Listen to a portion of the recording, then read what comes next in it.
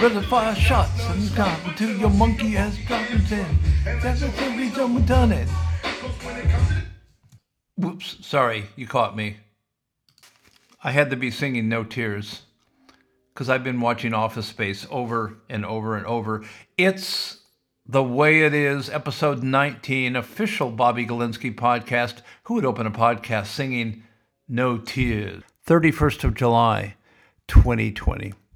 Last day of July, last day of my birthday month. And then, sadly, we're into August. All the Leos are. But that's all right, because August is a good month. We don't mind August. And if you've been feeling like you've been stuck in some infernal loop, it's because you are. Not that you're stuck, but the combination of the following factors feels that way, and that's Mercury retrograde. Mercury in one sign since late May, Venus in one sign since late April, and the grind of Saturn at the end degrees of Capricorn. That's all from Mystic Medusa, letting you know that it's wacky, but it's just about to open up and get wild. So I hope it will. I'm excited. I'm excited for August. I'm actually excited for August because August, when I grew up, was the peak of summer in the U.S. It meant really just a few delicious weeks left before school resumed. I used to love not having school in the summer. Kind of wake up. I had a room that was kind of a bit of a dormer. It was a room with a little corner window over the garage on Valley Drive in Sioux City, one of the lovely leafy streets that had oak trees and maple trees and elm trees before Dutch elm disease came in and wiped them out. The Dutch. Really, what have the Dutch done for us? You know, funnel cakes, windmills, bit of slavery, and Dutch elm disease. Funnel cakes are good, though, if you've ever been to Solvang, California. But whole nother story. Anyway, I used to love sleeping in, waking up, and I'd usually wake up because I'd hear the lawnmower just kind of buzzing up the street, because in Sioux City, everybody's always mowing their lawn. Even when it doesn't need mowing, they just mow. It's a very tidy, proud street. I hate it when our neighbors don't do their lawns or tidy up the nature strip or things like that. Nature strip being an Australian term for the little patch of grass between the sidewalk and the street. Another thing about nature strip is that's the area where people will often put their, trash and odds and ends and hard rubbish pickups, things like that. But nevertheless, I used to love waking up, hearing the lawnmower, and the window would be open, and that's how you'd hear the lawnmower, and then the smell of the cut grass would just kind of waft in, so you kind of smell it, and you'd hear the lawnmower, and you just kind of loll in bed going, oh, I don't have any school, don't have anything to do. And then you'd hear some of your familiar friends, their voices outside playing, hitting a ball, or, just kicking a ball around, bicycling, screaming, falling off the bike, smashing their face on the pavement, whatever the case might be. And to think, oh, those are my friends. Got to get up and go outside and play. How simple that was. Because you could go outside and you didn't have to wear a mask and you could actually play with other people. Boy, I take that for granted. But we've got a very, very big show today. All kinds of goodies. What's going to happen today? Well, we're going to welcome all of our new listeners. We have new listeners in Bolivia, South Africa, Peru, Quebec, which is, I could say, part of Canada, but people in Quebec do not like to feel that they're part of Canada. Welcome, my Quebec friends. And a big cluster in Italy and Hong Kong, kind of like a COVID cluster, a Wu flu cluster. But these are listeners. It's expanding. Maybe I should list them every day and see if there's any fatalities or anything like that. Don't want to lose any listeners. We're going to talk about Hong Kong. Speaking of that, later in the show. We're also going to revisit one of my favorite movies, which I've just rewatched twice in the last month. Joy. Yes, that's the name of the movie. If you didn't see Joy, you've missed one of the best films of the last 10 years. We're going to talk about a wonderful story about the collision between art and fashion. We're going to talk about free speech versus the suppression and fear of free speech. We're going to talk about how monkeys are taking over the world in certain parts of Asia. And an amazing story about George Mallory, who may have been the first person to ascend Mount Everest. Yes, before Sir Edmund Hillary. And we're going to touch on President Trump in the U.S. calling in the feds and why it's important. You always get facts and science on this show. Facts and science. Now, science changes from time to time, but you get the facts and the science the way it is. The way it is. What a catchy name for a show. And then you can do with it what you will. I'm going to try not to be so preachy. As you know, I've been told I can be preachy, but you will get it unfiltered here. And there is so much fake news and non-news out there. It's driving me crazy, and I'm compelled to give the right information. We're going to talk about how Australia has gone virus crazy again. The UK's half-price meal plan to invigorate restaurants as they reopen. And just all the usual things that you have come to love from the show. Now, what's the weather? 16 degrees. We had a whole week of 12 degrees. Now we got a whole week of 16 degrees, which is about 60 degrees Fahrenheit for those of you in the area of the world that uses Fahrenheit. So it's been pretty pleasant here. A bit chilly at night, lovely during the day, and partially sunny. It's just been great. We haven't had any rain in a while. And we had our gutters cleaned out now, so I'm actually ready for some rain. Finally get the gutters clean, it won't rain. Wash the car, it does rain. Is there a connection? Is there an inverse, synchronistic, parallel black hole universe wormhole coming out the other side that knows what we're doing? Hard to say. And talk a little bit about, you've been hearing about a lot on LBC in the UK. Love to listen to that radio station. I'm happy to shout out radio stations and things that I love to listen to. Some people say, oh, got a podcast, don't shout out a radio station. That's competition. It's not competition. You can't listen to me all day long, all night long. There's 19 episodes now. They're each about, under an hour. So even if you binged me solid, which would be awesome, I might just do that. I might just listen to all of mine from Go the Woe, because I can listen to myself indefinitely. That'd still only be less than 19 hours. But there's been a lot of talk on LBC about restaurants and weight and things like that. And people getting larger during COVID. Who grew during the Wu flu?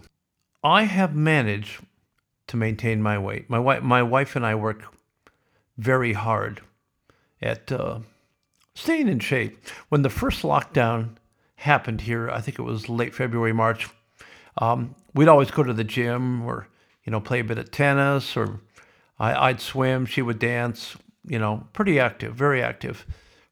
And yes, we're both 67. Sounds like old people being active. We don't think of ourselves as old, but we're active. Anyway, we went to the good folks at Rebel Sports, and we bought a boxing pole and a bunch of weights and football and those bands and things like that. And we actually came out of the first lockdown actually a tad lighter than we were. We thought we'd put on a pound or two, maybe a kilo. We're trying to maintain that. It wasn't that many years ago I weighed 231 pounds. And that's 104.9 kilos to be exact. And I started cutting calories and just working out steadily. And so now the past several years, I've maintained it at about 185 pounds, about 45 to 50 pounds lighter, which is 83.9 kilograms. Now, this is not a weight loss program. All I'm saying is it took me a couple years to do it. I was always overweight my whole life, even when I was playing sport pretty actively. But it ain't a diet. It's just less calories in, more calories out. Science, bitches. Not a lot of junk. And the kind of the thing that I do, some people say, oh, is it a 5-2 or a 4-3? Is it an Atkins? Is it a keto? Is it whatever? I just don't drink any alcohol or have any sweets 4 days a week as a rule. And then 3 days, generally on the weekend, I just do whatever I want. Drink as much as I want, eat as much chocolate as I want, whatever. So the moral of the story is I'm being better more times than I'm not being vigilant. And, it's gradual, and it just keeps things going. And just something to think about while we're locked down in various parts of the world. Just stay busy and less calories in than out. And I've maintained this year in and year out. It's a lifestyle now. It's not a diet nor a fad. And I thought I'd share that and pass it on. And in fact, I got the most unusual for me notice on social media a couple weeks ago. An old friend posted to me under a photo, how do you stay so skinny? How do I stay so skinny? I've never been, in 67 years, no one ever asked me that. It was like, I almost printed it out and framed it and put it over my desk. It's just something I'd never been asked, but it took me a couple years to get the weight off. Diligent. And now, like 8-10 years later, no variance, at all. So that was like the best thing I could ever hear. And speaking of food, and especially sweets and things, one of the delightful things about having a beautiful cup of coffee or tea and some sweets is the bowl or cup that it's served in. It gives you such a wonderful, effervescent, incandescent feeling, like when you're at a 5-star hotel or just in front of the fire at home. And as my wife and I have an upcoming anniversary, we kind of gifted each other some new crockery this week, which is one of the things you do when you're bored and sitting home and it's a lockdown and you order things online. And interestingly enough, it ties into today in history because it's Villeroy and Boch. And Villeroy and Boch was actually founded this week in 1748 in Lorraine, in the Holy Roman Empire, which is actually now part of Mettlach, Germany.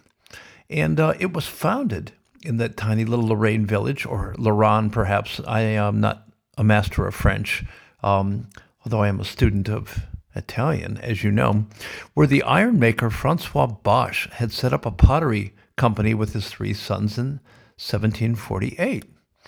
And in 1766, Bosch was licensed to build a ceramic kiln works nearby at Septonfrancs in Luxembourg, where it operated a porcelain factory. And in 1785, just 9 years later, Nicholas Villeroy became the sole owner of the factory at Wallerfangen. So that is how the Villeroy and Boch family business started. Now, here we are hundreds of years later from this week when they founded, and somewhat serendipitously, that's the crockery that we chose. It's quite beautiful. It's not too overly posh or overly expensive, but you're sitting at home and shopping online and something says 50% off plus an additional 10% off and free shipping if you order right now. And our anniversary was coming up, and it just seemed to be nice. And interestingly enough, some of the family members are still some of the major shareholders, hundreds and hundreds of years later. Well, stuff like that I just absolutely love. Now, that was this week in history. Today in history, on July 31st, in 1954, new heights were conquered as Pakistan's K2 mountain was conquered as 2 members of the Italian expedition, Achille Campagnoni and Lino Laciciadelli, reached the summit. We're going to talk quite a bit about climbing various types of mountains, ephemeral and real, in this episode. Now, in 1715, A fleet of Spanish ships on this date carrying gold, silver, and jewelry sunk during a hurricane off the East Florida coast. 2,500 crew members, more than 1,000 of them died. And here we are, centuries later, and major storms are brewing. Tropical hurricanes, cyclones, whatever, off the coast of Florida. But there's no galleons to sink these days. Moving back in time to 1703, Daniel Defoe was placed in a pillory on this date for the crime of seditious libel after publishing a politically satirical pamphlet, but he was pelted with flowers. I'd like to think that's what would happen with me in my podcast if I was placed in a pillory. People would just pelt me with flowers. Hopefully not ones I'm allergic to. Very difficult to sneeze and, cover your nose when you're in a pillory. In 1932, the Cleveland Indians christened their new home Municipal Stadium on this date before more than 76,000 fans and lost the opener 1-0 to the Philadelphia A's. Now, little did they know that here in 2020, they'd be just about to lose their name of the Cleveland Indians. 1942, 1943, and 1944 on this date was a very bad day for Jews, because in 1942, German SS gassed 1,000 Jews in Minsk, Belarusia. The same day in 1943, transport number 58 departed with French Jews to Nazi Germany. On this same day in 1944, the last deportation train out of Mechelen departed to Auschwitz, and also on this date, transport number 77 departed with French Jews to Nazi Germany. July 31st, not a good day for Jews in Germany or just about anywhere during the 40s. Or as you know, not just the 1940s, basically for the past 5,000 years. And just on that note, an interesting article that was in the Australian about the victimization and stuff like that. We know there's lots of riots going on around the world right now when people say, they're victims, slavery and this, that, stuff like that. I'm not going to get into all that. You can't avoid the news. But listen, there's been anti-Semitism for 5,000 years. Every country in the world has just about tried to obliterate the Jews for 5,000 years. Most of the Mideast, their raison d'etre is to obliterate Israel. And, are we victims on that? Do we march? Jewish Lives Matter? Do we boycott anything German? Do we boycott anything Mideast? No, we don't do the boycotts. We don't do the victimhood thing. We just get on with it and just, go forward. We don't, we have a symbiotic relationship with the Germans. They kill us and we buy their cars. So, we don't boycott Porsches and Audis and Mercedes and Bosch and things like that. But interestingly, just recently, a leading Jewish lawyer, one of the 50 most influential Jews in the world, Mark Liebler, was honored here in Australia. And Cape York Indigenous leader Noel Pearson has spoken of his great love for his mentor, Mark Liebler, the Jewish lawyer from Melbourne, whose example had taught him that Indigenous Australians can resist victimhood even in the face of persistent racism and victimization. I think that really says it all. You can choose to be a victim. You can choose to go forward. And that was reported by Paige Taylor in the Australian. Let's make it a little happier. Let's go forward to 1959. Some of you might remember this. Cliff Richard and the Shadows have their first British #1 single with Living Doll. It was the biggest British single of 1959. And in 1966, something I well remember, I was 13, Alabamans, those are people from Alabama, Alabamans, burned Beatle products due to John Lennon's anti-Jesus remarks. And in 1988, the last Playboy club in the world closed in Lansing, Michigan. The fact that they even had a Playboy club in Lansing, Michigan, which is, well, let's just leave it at that, shows the decline of Playboy. And Playboy magazine, yes, we bought it for the articles. The pictures were simply a bonus. Loved it so much we bought the company. Where is Playboy now? Now, we did say earlier we'd be talking about climbing and Mount Everest. And George Mallory related to that anniversary of the conquering of K2. And life itself is like climbing Mount Everest. Every day we have a new mountain to climb. And when we get to the top of that mountain, if we ever do, we usually can see another mountain that we hadn't seen before that's much higher. So I do think mountain climbing is a real metaphor for life. And a story that absolutely amazes me, and just this week, a film that looked like it had died several years ago was reannounced, and that's Michael Sheen, who you probably know very well from Frost Nixon, Masters of Sex, dozens and dozens of films, is slated to star again as explorer George Mallory, who allegedly first conquered Mount Everest when he attempted it in 1924.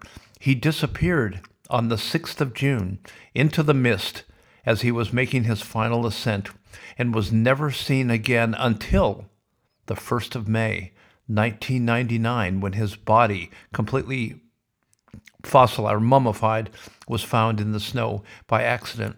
And one of the things that absolutely amazes me is a lot of people say, oh no, it was definitely Sir Edmund Hillary who climbed and ascended Mount Everest first.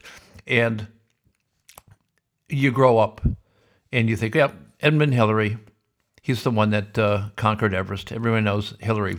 But George Mallory, there's some very, very unique things about that story. There's been 5 different films that have been attempted, and they have all crashed just like a climbing attempt. Financing, legal rights, actors leaving one picture to go to another picture. And Michael Sheen actually announced that he was going to star about the ill-fated mountaineer's trip in an article by Ben Childs. And here we are 5 years later, and the project has just resurfaced. Sheen had told Screen Daily and just reshared the story. I've been fascinated by George Mallory for as long as I can remember. That led directly to my own Himalayan climbs in the 90s, including leading an expedition to the 27,766-foot Makula in 1992. It was this direct experience that gave me a deep-seated respect for the bold imagination and war-hardened bravery that Mallory and his companions displayed in their quest for the summit of Everest, long before the age of Gore-Tex and titanium. Now, actually, back in 1924, Mallory and his climbing partner, Andrew Irvine, never made it back down. They were about, as I shared, 800 vertical feet from the summit. And people say, oh, I don't think he ever made it. But there's been 4 other films that have tried to tackle this. A separate film with Tom Hardy attached to play the mountaineer, and Bourne Identity director Doug Liman was in line to direct. That died. Then that had development difficulties. By the way, that project was originally titled Everest, and you probably would have read a lot about it a few years ago, but it was renamed The Summit due to clashing with another upcoming film about mountaineers, which was released, starring Josh Brolin, Jake Gyllenhaal, Jason Clarke, and John Hawkes, in the story of the New Zealand-led climbing disaster, which was an amazing film, astonishing film. But here's my thing. 2 items of circumstantial evidence from Mallory's body after it was discovered suggest that he had reached the summit. Mallory's daughter said that Mallory carried a photograph of his wife on his person with the intention of leaving it on the summit. That photograph was not found on Mallory's body, and given the excellent preservation of his body, literally mummified in the snow, its garments and all the other items, including documents in his wallet, this points to the strong possibility that he had reached the summit and deposited the photo there. On the other hand, his partner Wang, who was known to have taken Mallory's ice axe, could also have taken the photograph for identification purposes, and no one who has subsequently reached the summit has reported seeing any evidence of the photograph or any other trace of their presence there. Also, Mallory's unbroken snow goggles were found in his pocket, suggesting that he and Irvine had made a push for the summit earlier and were now descending after sunset. On his attempt a few days earlier, Norton had suffered serious snow blindness because he didn't wear his goggles, so Mallory would be highly unlikely to have dispensed with them in daylight, and given their known departure time and movements, had they not attempted the summit pyramid, that they would have been taken out by nightfall is highly unlikely. An alternative scenario is that Mallory may have carried an extra pair, and the pair he was wearing was torn off in the fall. That ultimately killed him. Now, I am so fascinated by this, and this new film that's been restarted with Michael Sheen. I hope it's a go. Everything that can go wrong with a movie has gone wrong with this, and it's astonishing that in all these years, not one of them, other than a few small documentaries and things, has made it to the screen. So watch this space. There was quite a bit of fake news a couple of years ago that there was a big movement from friends and relatives and descendants of Sir Edmund Hillary to block all these films from happening because it would tarnish his image as the guy that conquered Mount Everest. And that's completely untrue. In late interviews with Sir Edmund Hillary, he would have been very happy to have found that Mallory ascended it. Hillary is the first one to make it up and make it back. That will never be tarnished. But it was just a groundswell of fake news, and Hillary and none of his family or anything like that. If Mallory made it up first, great. It was all the happier. And that's that kind of brings us to the fake news of this week, which is an absolute unbelievable, virtually unfathomable absence of any reporting of all the rioting that's been going on in the U.S., in Portland and Chicago and Baltimore and New York, but especially Portland, which has had several months in a row, every night of massive riotings in which there's been deaths of both rioters, there's been police injuries, journalists injured, and over $100 million in destruction. And the narrative is that when the president sent in federal agents the last couple of weeks to protect federal buildings that were being burned with federal workers inside them, that it was like shock troops. It was like Bruce Willis in The Siege. It was like, sending in, the Gestapo and, militia and stuff like that. Far from it. The president has the power to protect federal buildings and federal workers, and sent in a couple hundred federal agents to do so. So when you see in the news that, these were all unmarked, like Gestapo vehicles. Well, federal agents don't have marked cars that says, "Hi, I'm a federal agent," just like the Secret Service or FBI or anything else. They use unmarked cars. And the spin on this has just been ridiculous. Whether you like him or not, you choose to either live in a city where there's chaos, or you live in a city where you can walk down the street with your wife, your husband, your mom, your dad, your daughter safely. Choose chaos or choose law and order. That's not about picking a side of who you like or right or wrong. That is chaos or order. In Chicago, there was 22 murders in one day last week, including a 3-year-old girl who was shot in the face.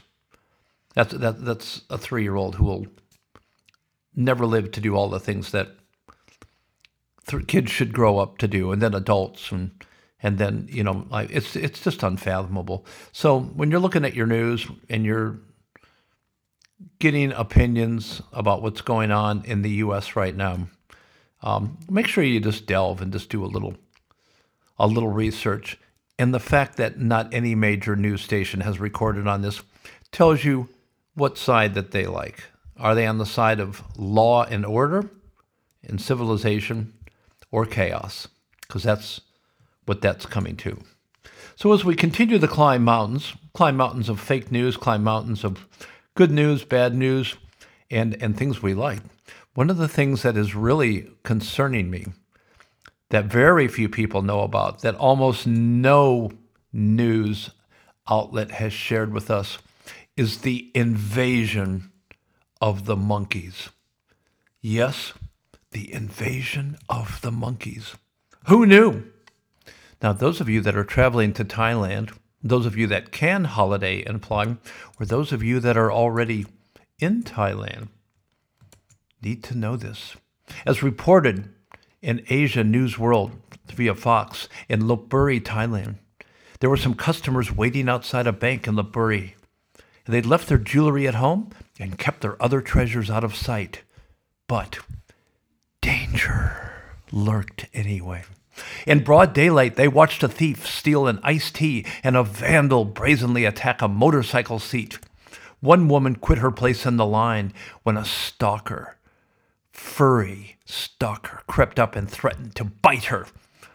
With a sigh, a police officer brandished a slingshot, and the monkeys scattered. Less than a minute later, they were back. Lopburi, a one-time capital of the Siamese kingdom and a repository of ancient architecture, is now a city under siege. Crab-eating macaques, a southeastern Asian species with piercing eyes and curious natures, have spilled out of the temples where they were once revered and taken over the heart of the town. A population of almost 10,000 has been concentrated in a few city blocks, decimating the local economy. They've moved into abandoned buildings, trashed display cases, rattled the bars installed to keep them out. And unless security guards are vigilant, they rip antennas and windshield wipers off of cars. Dangling earrings, sunglasses, and plastic bags that look like food are in them are irresistible to the monkeys. And they're smart. Very, very smart. At a hardware store across the street from the ruins of a 13th century Hindu temple, oversized stuffed animals in the shapes of crocodiles and tigers peer out at the street, where the monkey traffic outpaces that of pedestrians. These plush toys, like scarecrows, were meant to scare away the monkeys, and it worked for a couple of weeks. But then the macaques soon figured out they weren't real, and they came back. "It has never been this bad," Ms. Yupa, a store owner, said, as a young male macaque wandered into her store, intent on chewing the loops of rubber hose hanging from the ceiling. "We're not against the monkeys, but it is most difficult when people are afraid of being bitten when they come into our store." And what I find to be absolutely one of the coolest things is that capturing the monkeys for an operation from the police that took 300 officers was a major undertaking, said Mr. Narong Nungaporn, the wildlife official for the area. On the first day of the June campaign, the monkey catchers wore camouflage printed uniforms and lured the animals into cages with food. But by the second day, the monkeys knew to avoid them. They had to change their clothing every day and start wearing shorts and floral shirts, pretending they were holiday makers. "The monkeys are very smart," Mr. Narangporn said. "They remember." I cannot unsee this article on Fox News of the 10,000 monkeys chasing people down the street. This is like Planet of the Apes times 50. Now, speaking of movies like Planet of the Apes and things like that, let's segue right into a bit of a movie section. We're going to talk about movies old, well, really not so old, and movies new. We're going back to 2015 to the movie Joy. Now, Joy is actually based on a true story of Joy Mangano, and Jennifer Lawrence is the star, and it's a pretty wild story. It crosses 4 generations. And it centers on the girl who becomes the woman who founds a business dynasty and becomes a matriarch in her own right. Betrayal, treachery, loss of innocence, and the scars of love pave the road in this intense, emotional, and human comedy. Now, Jennifer Lawrence is backed also by Oscar winner Robert De Niro, Bradley Cooper, Edgar Ramirez, Isabella Rossellini. Where'd she go? Diane Ladd, where's she been? Virginia Madsen, where the hell has she been? Elizabeth Room and Dasha Polanco. And a lot like David O. Russell's previous films, it's a genre story about family, loyalty, and love, like I Heart Huckabees, which was a fantastic film. I think David O. Russell catches a lot of flack for what they call incomplete films, starting with Adaptation back in 2002, I Heart Huckabees, previously mentioned, 2004, Three Kings, the best thing George Clooney's ever done, The Fighter, one of the best things Mark Wahlberg and Christian Bale have ever done, Silver Linings Playbook, American Hustle. Every film David O. Russell does is magnificent, but it always gets mixed reviews. They never do really huge box office, and critics really like to take apart either the ending or something there and says, oh, well, that isn't true to the film. I think Russell catches narrative and family as good or better than anyone. Better than even Martin Scorsese. Scorsese captures the mob, he captures relationships, but David O. Russell captures the intricacies of family. And it's a very life-affirming story. If you have seen it before, see it again. If you haven't seen it, it's literally the story of a girl down on her luck who hits it big in a home shopping network with an invention that she's created on her own, and with backstabbing and subterfuge and revenge and everything that can go wrong. The beautiful music you heard in the background was by West Dylan Thornton, and he composed the theme of the movie. So bringing us up to the present, I'd like to tell you about a great little discovery called Luce, L-U-C-E. Luce is directed by Julius Ona, who's a Nigerian-American director, his first major feature, and it stars an amazing new actor named Kelvin Harrison Jr. Watch this guy. And Luce, spelled L-U-C-E, is about an all-star high school athlete who's from war-torn Eritrea. And he's absolutely adored by all the other students and his parents. He's been adopted, and his mom, Amy Edgar, played by Naomi Watts, and dad, played by Tim Roth, are the typical kind of Midwestern, semi-successful white family that's adopted a war-torn child. Now, it kind of reminded me a little bit of The Blind Side, where Sandra Bullock, in her Academy Award-winning role, which I can't believe was made in 2009. It's already been 11 years. I can't believe that. In fact, it was nominated for Best Picture but did not win. Taking in the big black football-playing poor kid and, showing him how to have a great life and stuff like that. That really seemed really so token and so predictable, but at the time was so fantastic and so inspiring. It's a great film, but looking back on The Blind Side, it's a bit cheesy, and I think that Bullock's performance just doesn't hold up as well as some other things she's done. She's a fantastic actress. Whereas this is very of the moment. This is very the zeitgeist of right now with race and Instagram and aspirational social media dramas and people being mistaken for who they are not and for who they are believed to be. Anyway, in short, he's the high school athlete, Luce Edgar, and he's got a lot of animosity towards his history teacher, who is Harriet Wilson, played by the ever-popular Octavia Spencer. And the teacher got his best friend Deshaun kicked off the running team after finding marijuana in his locker. There's a very, very important scene in the opening of the film where you see his locker, and it's very important to make sure that you watch closely in that, because that dictates what happens during the rest of the film. And the film, which is a very economical 109 minutes, really is about his being falsely accused of this and that, and several other things that would be huge spoilers. But is he really the adoring, wondrous student that's been adopted and has overcome his past to be a great new American, of which he's proud of? Or is he really hiding something and hating America and hating the duplicity in himself? It's up for you to decide. It's a very powerful film. Nobody has seen it. Really, nobody is going to see it unless you go see it. The poster is absolutely horrible. This is "The Truth Wears Many Faces." What's that? You see this poster and you go, there's no way I'm going to see this film. But you think, Tim Roth. He'll play the tough guy, but actually he plays the meek guy in this film. And Naomi Watts plays the very tough, hardened, decisive mother.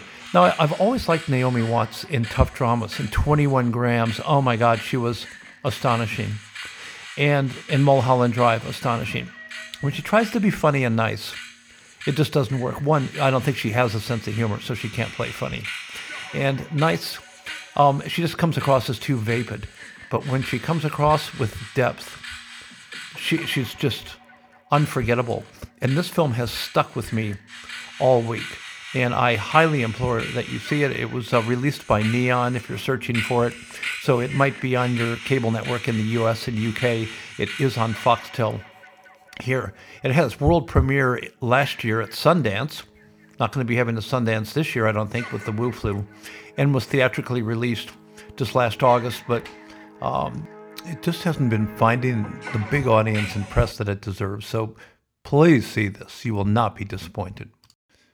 Now, it's awesome we have the freedoms to see these amazing films and do pretty much what we want, because right across the water in Hong Kong, there aren't any freedoms anymore. And I do want to touch on this, and I've talked about it the last couple of weeks and haven't gotten a chance to get to it, because I'm bitching and moaning about, Victoria being locked down. I haven't been bitching and moaning about having to wear the mask so much.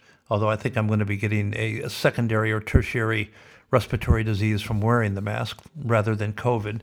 But there are no freedoms over in Hong Kong, which was a bastion of Asian democracy for decades and decades. When China's draconian new security laws for Hong Kong took effect on July 1st, my birthday, sadly, arrests began instantly. Is any of the news media reporting on it? Fuck no. They'd rather report on, anything in the U.S. that is negative to the president or advances a socialist agenda. In Hong Kong, police in riot gear swarmed the Causeway Bay shopping district. They've been blasting pepper spray, tear gas, rubber bullets, and just blasting crowds of Hong Kong residents that are protesting the legislation.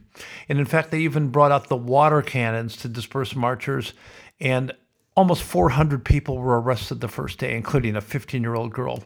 Under China's new laws, anyone convicted of quote-unquote acts of secession, subversion of state power, terrorist activities, collusion with foreign or external forces, basically openly dissenting from anything China doesn't like, faces life in prison. And what it's done is, warrantless searches, secret trials, seizure of assets. It's forced a self-censorship on everyone in Hong Kong. Most activists have deleted their social media accounts. Writers have taken websites down. Pro-democracy youth groups have disbanded. A lot of this reported by Jeff Jacoby, by the way. It's fantastic, who I've mentioned many times before. And even libraries are pulling books critical of China's communist government. Fortunately, the US, the UK, and Australia, the three bastions of democracy, are negating extradition treaties so that people from Hong Kong can come to the UK and Australia, and with some difficulty, to the US and not worry about being extradited. So they can leave, take what money they can get out of the country, and be gone. But this is one of the biggest destructions of human rights on the planet, and especially important. Yes, there's a hierarchy of human rights. I can't say I'm really worried about what's going on in the Sudan or the Sub-Sahara or anywhere like that compared to world economy and what's being offered on site to what Hong Kong can offer. Are people from Hong Kong better than people from the Sub-Sahara? No. Are they economically better off to offer something in return to a new country they come to? Yes. So if you have to have a choice, if you're going to take 10,000 people from one place or 10,000 from another, tough call. I would rather have the 10,000 that can speak our language, and can also bring a business or start a business straight away and will not go on social services straight away. Doesn't mean they're better or worse people. It just means they're more adaptable to the economy when there's already such a strain on social services. Most people don't want to say that. They think, oh, that's racist. That's not racist. That's clarity, and that's decision-making for the greater good of all. It's scaring me to death what's going on in Hong Kong. And it should scare you too. China is not our friend. One more reason to drop the big one there. But while we're on Jeff Jacoby, who is one of my favorite writers and writes for the Boston Globe, it's his recent article last week talking about fear of speech is replacing freedom of speech, is that there's been a new national poll by the Cato Institute that found that self-censorship has been extremely widespread in American society, with 62% of adults saying that given the current political climate, they are afraid to honestly express their views. And these fears cross partisan lines. Majorities of Democrats, 52%, Independents, 59%, and Republicans, 77%, all agree they have political opinions they are afraid to share. They fear reprisals. They fear that their jobs or their way of life will be damaged if they share their opinion. That's roughly 1/3 of American adults, 32%, fear they could be either fired or otherwise penalized at work if their political beliefs became known. That is so bordering on the ridiculousness that it's craziness. College campuses are the worst, where there's ever-widening no-go zones of viewpoints and arguments that cannot be safely expressed. And college, university, used to be the go-to zone for viewpoints and arguments. The dean of a nursing school at University of Massachusetts at Lowell lost her job after writing in an email that, quote-unquote, everyone's life matters a few weeks ago. An art curator was accused of being racist and forced to quit for saying that his museum would, quote, unquote, continue to collect white artists. And the director of communications for Boeing Airlines apologized and resigned after an employee complained that 33 years ago, he was opposed to women serving in combat. Americans' rights to speech is shielded by the Constitution to a degree unmatched anywhere else. But our American First Amendment guarantees will prove impotent if the habit of free speech is lost.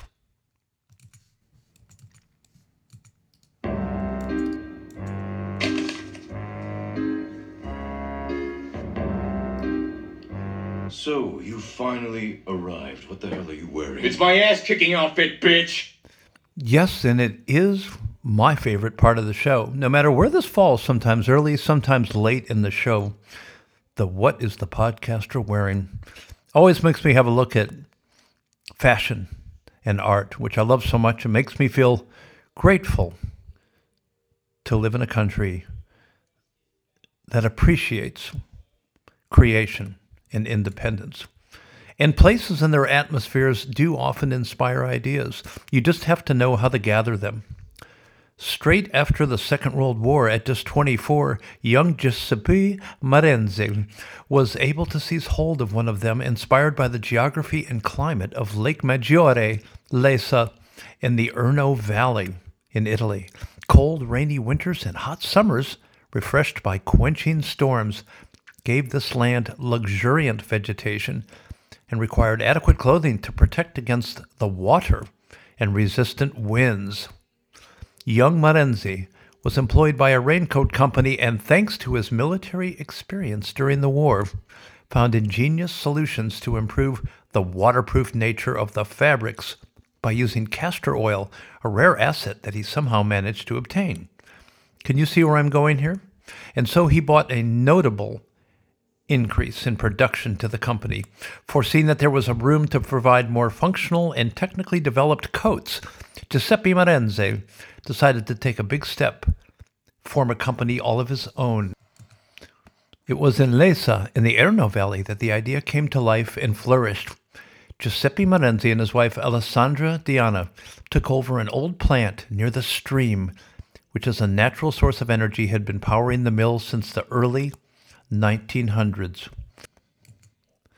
There they launched their factory, calling the company Herno, in homage to the eponymous river, as the venture was inspired by water and the surrounding environment, still a steadfast point of reference in the Herno world today. I love my Herno black raincoat, which is actually an overcoat. It's very light, but very warm and very waterproof, which is very important in Melbourne. Wearing that today in my black Johnny Cash 9-inch nails, black hole kind of feeling, with a black Diesel t-shirt underneath it. We've spoken about Diesel in the past. And a bright purple Acne. Acne, like, bad skin complexion. I really don't like the name of the company, but it's an amazing company, a Swedish fabric company. ACNE. Acne Studios was actually founded in 1996 in Stockholm, Sweden, as part of the creative collective ACNE that focused on graphic design, film production, and advertising. It doesn't translate well to the English because of, the skin condition acne, but there's the Swedes for you. In 1997, co-founder Johnny Johansson created 100 pairs of raw denim jeans with red stitching and gave them away to friends and family. And it is a very hot brand in gorgeous colors and fabrics. And speaking of Sweden, it's just serendipitous that I'm double Swede today. I've got some Swedish walking shoes on called On, O-N, which are completely waterproof. Also, in some of the most comfortable, I guess they're a cross between a sneaker and like a hiking shoe that I've ever worn. And the picture is in the snow. The picture is in the snowshoes. The picture is in the show notes. And none of this is very pricey, just quite amazing. You knew that word was coming. These are investment pieces that, while they don't cost a big investment, will last pretty much the rest of your life if you take care of them. And that's what I love about quintessentially astonishing fabric and construction. The amazing Herno coat came from the Herno store in Soho in New York a couple of years ago. Although they are available at Harold's here in Melbourne, and the On sneaker shoe came from Sports Conscious in Brighton, where Andy has been one of the actually old school, independent sports retailers for, I think, probably 40 or 50 years on Church Street in Brighton. There's really no better service than you get at Sports Conscious. And the groovy purple Acne beanie came from Inku out at Chadston, where we can't visit anymore for a while because of the Wu flu. Great service out there, too. I think they're affiliated with the Rag and Bone group, for those of you that are interested at all. And speaking of Herno again, and back to Harold's, Harold's has an amazing newsletter, and their newsletter this week had some things that really hit the mark. And one of them is about a guy named Mickey Mancuso and a project he launched in 2014 called Mickey's Art, which is the result of his own passion for the art world. He observed a gap in the market between the artist and the consumer, whereby countless talented artists and their work flew under the radar. So he founded Mickey's Art in an effort to bridge the gap and create a platform to connect artists with potential buyers. As he said in his interview, people can go missing in the art world if no one is showcasing them. He's met artists that are so talented, but they have no idea how to log on to Instagram.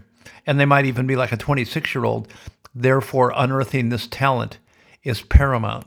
His current art portfolio consists of 16 artists, including Dina Broadhurst, Steve Clark, Maurice Coletta, Stanislas Pietraszek, as well as international creative heavyweights such as Banksy, Jeff Koons, Keith Haring, and Yayoi Kusama.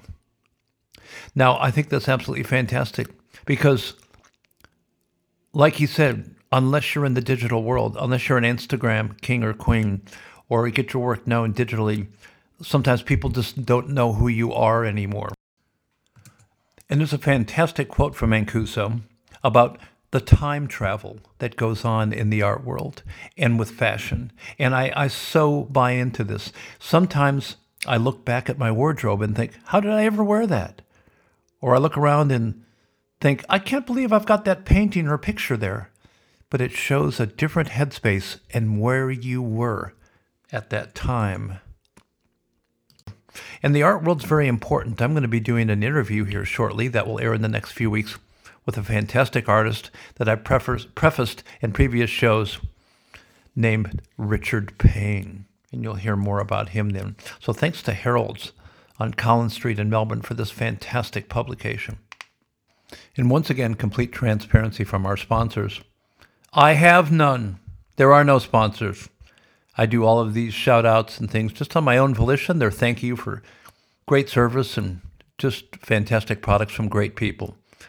And what I'm thinking in the back of my head is maybe one day someone will go, Jesus, he's really amazingly transparent and very emotive and genuine and honest about that.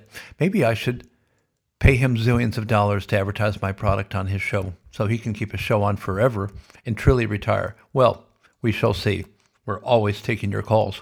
And by the way, it was noted to me by Dennis to the Stars, Peter Fraser, that sometimes people can't find the things that I talk about, a particular movie, a particular song, whatever, where these are all in the show notes.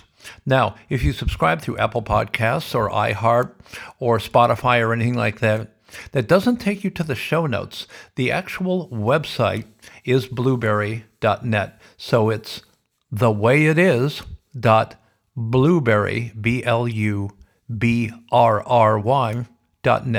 ThewayItis.blueberry, BLUBRRY.net. And that's a WordPress site publication. So you see all the photos of the things I'm talking about, all the groovy products, the actors or directors or people that I call out, clothes and obscure things, and the movies and their addresses and hashtags and websites and ats if you want to follow these people on Instagram and Facebook and all that. So there's just a wealth of information there. And if you're missing that, you know, get over there. Get over there now. Absolutely. And while I am doing shout outs that will appear in this week, once again, thanks to Harold's for their amazing stuff. Thanks to the amazing Jane and Mary at Shine Mirrors in Parramatta, New South Wales. On last week's show notes, if you looked, I'd remodeled my office with some beautiful snow leopard wallpaper. And got a couple of mirrors to put up, which aren't up yet, but will be. And the people at Shine Mirrors in Parramatta, who ship internationally, are fantastic. And as far as what's your podcaster drinking, what I drank last night I drank water, okay, soda water. But tonight, I'm opening a beautiful bottle of 2018 Petaluma Chardonnay. It's a South Australian Chardonnay, and it is one of my absolute favorites. Yeah, he drinks Chardonnay from time to time. It's big, it's bold, and just having a light, homemade pumpkin soup with ginger, cumin, oregano, thyme, and other secret spices that my wife and I made yesterday. And it's just been sitting there, metastasizing, ready to be eaten tonight with a fine wine. Well, in closing, in celebration, the Emmy Award nominations came out yesterday. And there are so many fantastic snubs, but there are so many fantastic nominations this year. And I'm really over a lot of Hollywood in the industry because they're, such absolute dillwads, by and large, celebrities. But you got to love their shows. We play the man and the woman, not the ball. And especially all the nominations for Succession and Larry David.